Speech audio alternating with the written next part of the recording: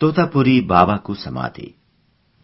सबै धर्मका तीर्थहरू पवित्र र सुन्दर हुन्छन्, तर हिन्दूहरूको तीर्थको विज्ञान अद्भुत छ।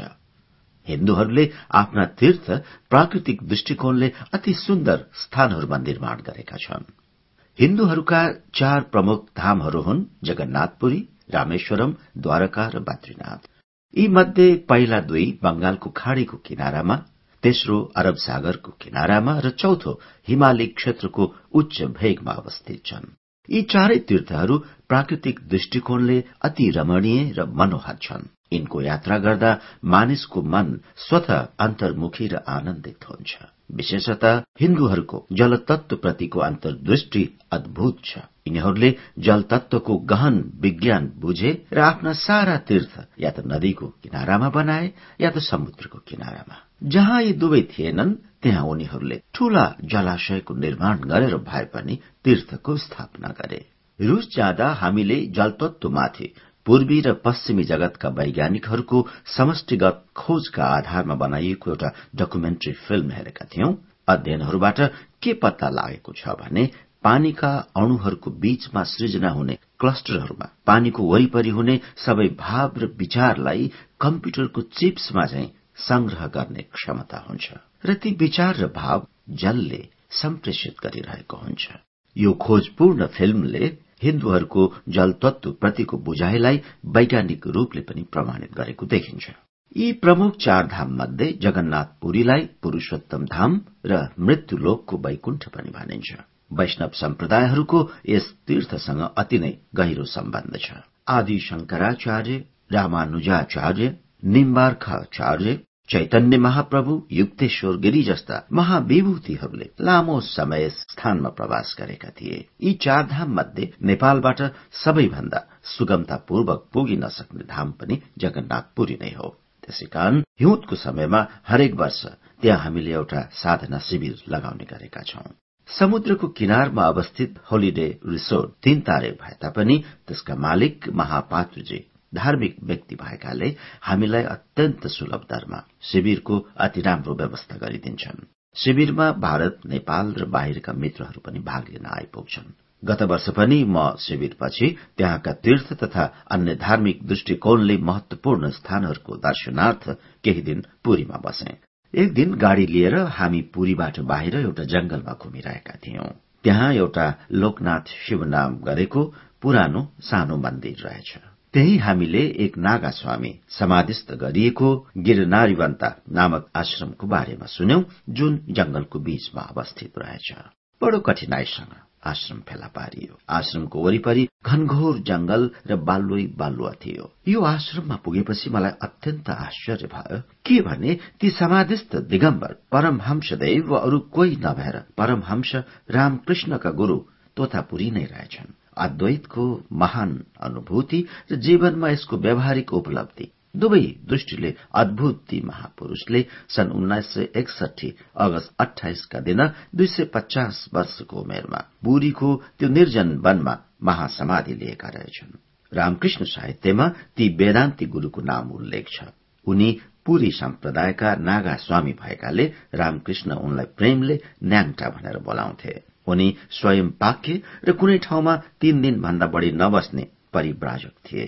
रामकृष्णलाई उनले अद्वैत वेदान्तको शिक्षा दिएर साधनाको परम लक्ष्य निर्विकल्प समाधिको अनुभूति गराएका थिए। उनी स्वयंले पनि रामकृष्णबाट सगुण भक्तिको प्रेरणा र शिक्षा लिए। उनी रामकृष्णको प्रेममा दक्षिणेश्वरमा 11 महिना बसे। यी घटनाहरूको मिठो वर्णन रामकृष्ण साहित्यमा पाइन्छ र यसको चर्चा हामीले रामकृष्ण सम्बन्धी अगाडिका लेखहरूमा पनि गरेका छौं। दक्षिणेश्वरबाट हिँडेपछि तोतापुरीजी परिव्राजकका रूपमा हिन्दुस्तानभरि घुमेका रहेछन् र 210 वर्षको उमेर पुगिसकेपछि सन् 1920 मा पुरीको त्यो अनकन्टार जंगलमा स्थिर भएर एक्लै बस्ने निर्णय गरेछन्। ती ऐतिहासिक महापुरूष तोतापुरी बाबाको समाधिमा अचानक पुगेर मलाई आश्चर्यजनक सुखको अनुभूति भयो र उनका बारेमा अरू जान्ने ठूलो अभिप्सा जाग्यो। तर त्यहाँ उनका बारेमा बताउने कोही थिएनन्। आश्रममा केही किताबहरू राखिएको एउटा सिसाको बन्द दराज मात्र थियो। त्यहाँ एक ब्रह्मचारी बस्दा रहेछन्। त्यतिबेला उनी शहर गएका रहेछन्। उनको प्रतीक्षामा दिनभरि तोतापुरी बाबाको समाधिमा कुरेर बस्यौं। साँझतिर उनी फर्किए, तर उनी कम बोल्ने साधक रहेछन्। उनीबाट तोतापुरीका बारेमा गहिरो जानकारी पाउन मलाई बडो धौधौ पर्यो। पछि उनले त्यही दराजमा तोतापुरी बाबाकै बंगाली शिष्य मोनिका मित्राले अंग्रेजीमा लेखेको एउटा सानो किताब उपहार दिए, जसबाट मैले बाबाका बारेमा केही जानकारी प्राप्त गर्न सके। सन् 1950 तिर पुरीमा स्वास्थ्य लाभ गर्न आएकी ती बंगाली किशोरी मोनिका अदृश्य प्रेमले खिचिएर तोतापुरी बाबाको आश्रममा जान्थिन् र तोतापुरी बाबाले पनि उनका सुसंस्कार देखेर साँझ नपरेसम्म आश्रममा बस्न अनुमति दिन्थे। एकान्त, शान्तवास र मौन मन पराउने बाबा मृगछालामाथि नाङ्गै समाधिस्थ बस्थे। भेट्न आएका व्यक्ति गहिरो मुमुक्षु नभएसम्म उनी कसैसँग बोल्दैनथे र उनको दर्शन गर्न आएकाहरूलाई पनि केही बेर पछि ल दर्शन भयो अब जाऊ भन्ने थपाउँथे।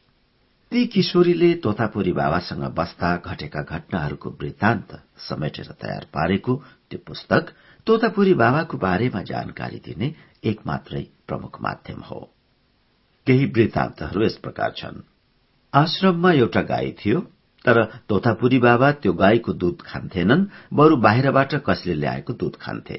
त्यो गाई अर्काको खेतमा गएर अन्न खाँदो रहेछ। त्यो क्रम धेरै पटक दोहोरिएपछि किसान गुनासो गर्न तोतापुरी बाबा कहाँ आइपुगे। बाबाले त्यो किसानलाई गाई जिम्मा दिँदै भने, तिम्रो बाली यस गाईले खाइदिए बापत यो गाई तिमीलाई दान दिए, लिएर जाऊ। गाई ती किसानसँग जान मानिरहेको थिएन। बाबाले गाईलाई हप्काउँदै भने, पछिल्ला 2 मनुष्य योनिमा तिम्रो चोर्ने बानी थियो, त्यसले गर्दा यो जन्ममा पशु योनिमा जन्मियौ। तिम्रो त्यो पुरानो बानी अझै गएन। पुरानो बानीले यस जन्ममा पनि तिमी अर्काको खेतमा चोरी खाँदिरहेछौ। समयमै बानी सुधार, खुरुक्क यस किसानसँग जाऊ, दूध दिएर यसको सेवा गर, आफ्ना पछिल्ला पाप पखाल। यस जन्ममा मसँग केही संगत पनि गर्यौ, अब दूध दिएर ऋण चुक्ता गर र पशु योनिबाट आफू मुक्त हो। बाबाका यस्ता कुरा सुनेर दुवै आँखाबाट आँसु झार्दै त्यो गाई किसानसँग जान मान्यो। अनेक आगन्तुकहरूले बाबालाई प्रश्न गर्थे, रामकृष्णका गुरु तोतापुरी तपाई नै हो? रामकृष्णले त शरीर छोडेको यत्रो वर्ष भयो, तपाईको उमेर कति हो? बाबा त्यस्ता कौतूहलीको जवाब दिँदैनथे, चुपचाप ध्यानमा बस्थे। कोही कोही गहिरो मुमुक्षले प्रश्न गर्दा भन्थे, यो छेउको बरको रुखलाई सोध, उसको उमेर कति छ? उसको उमेर जति भए पनि तिमीलाई त्यो जानेर के हुन्छ? गर्मीमा त्यसको छायामा बसे तिमीलाई पुगिहाल्यो नि। तर मोनिकाले श्रद्धापूर्वक एकपटक सोद्धा बाबाले भनेका रहेछन्, म एकपटक गंगासागर स्नान गरेर फर्कदै थिएँ। दक्षिणेश्वर आइपुग्दा त्यो गरीब ब्राह्मण रामकृष्णमा अद्भुत आध्यात्मिक वैराग्य देखेँ र उसको प्रेममा म 11 महिना दक्षिणेश्वरमै बसेको थिएँ। त्यो भन्दा बढ़ी उनी आफ्नो बारेमा केही बताउँदैनथे। एकपटक बाबा भागलपुरमा गंगाको तटमा साधनारत थिए। त्यहाँका गाउँलेहरू उनको बडो आदर र सेवा गर्थे। एक दिन ती गाउँलेहरूले बाबा बसेकै कुटीको वरिपरिबाट मान्छे डढाएको गन्ध आएको थाहा पाए। वरिपरि श्मशान घाट पनि थिएन। उनीहरूले यताउता खोजे, कतै मान्छे डढाएको भेटिएन। त्यो गन्ध कहाँबाट आइरहेको छ भनी खोज्दै जाँदा उनीहरू बाबाकै कुटीमा पुगे। उनीहरूले बाबाको कुटीभित्र गएर हेरे, त्यहाँ धुनीबाट एउटा मोटो दाउरो उछिट्टिएर बाबाको खुट्टामा परि खुट्टा जलाइरहेको देखे। तर बाबा निर्विकल्प समाधिमा आनन्दरत रहेछन्। शरीरको सुधै थिएन। गाउँलेले त्यो दाउरा निभाए र बाबाका खुट्टामा मलमपट्टी गरे। एकपटक गंगामा ठूलो बाढ़ी आयो। बाढ़ीले बिस्तारै त्यो गाउँ काट्न थाल्यो। माटो काट्दै आएको बाढ़ीले पूरै गाउँ नै बगाउन आँटेपछि सबै गाउँले बाबा कहाँ गुहार माग्न पुगेछन्। हजुरले कृपा नगरे त हाम्रो सबै बग्ने भयो। खेत बगिसक्यो, गाउँघर पनि पूरै बग्दैछ। बाबा आफ्नो बानी अनुसार केही बोलेनन्, चुपचाप गुनासो सुने। आँखा चिम्लिएर ध्यानस्थ भए। भोलिपल्ट नै गंगाको दिशा मोडियो। बगाएर ल्याएको माटो पनि त्यही छोडी नदीले अर्को दिशा लियो। बगाएर ल्याएको माटोले गर्दा त्यो जमिनमा अर्को वर्ष झन उब्जाउ भयो। यो चमत्कारपछि बाबाको प्रसिद्धि झन बढ्यो। त्यसपछि दूर दराजबाट मानिसहरू भेटिली तोतापुरी बाबालाई भेट्न आउन थाले। मानिसको भीड़ बढ्न थालेपछि बाबाले भागलपुर चुपचाप छोडे र पुरी आइबसे। मोनिकालाई एक किसिमको कमजोरीले घेर्थ्यो र टाउको दुखिरहन्थ्यो। जति उपचार गरे पनि औषधिले कुनै प्रभाव पारेको थिएन। त्यसकारण स्वास्थ्य लाभका लागि उनी कोलकाताबाट पुरी आइन् र बाबाको आश्रममा पुगिन्। एकपटक अति नै कमजोरी र भीषण टाउको दुखाइबाट ग्रस्त भएर उनी बाबादेखि केही दूरीमा चुपचाप बसेकी थिइन्। बाबाले आँखा खोली उनलाई हेर्दै सोधे, तिमीलाई के भएको छ? उनी आफ्नो कठिनाई बताएर बाबालाई दुःख दिन चाहँदैनथिन्, तर बाबालाई सबै थाहा भयो।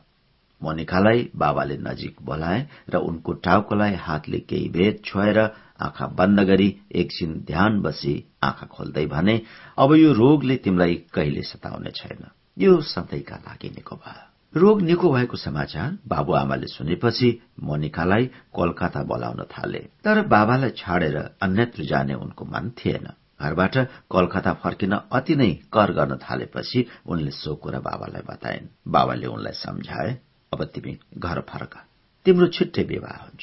मोनिकालाई साधु संगत छाडेर विवाह गर्ने इच्छा थिएन, तर बाबाले सम्झाउँदै भने, एक सच्चा र इमानदार गृहस्थ तथाकथित सन्यासी भन्दा पवित्र हुन्छ।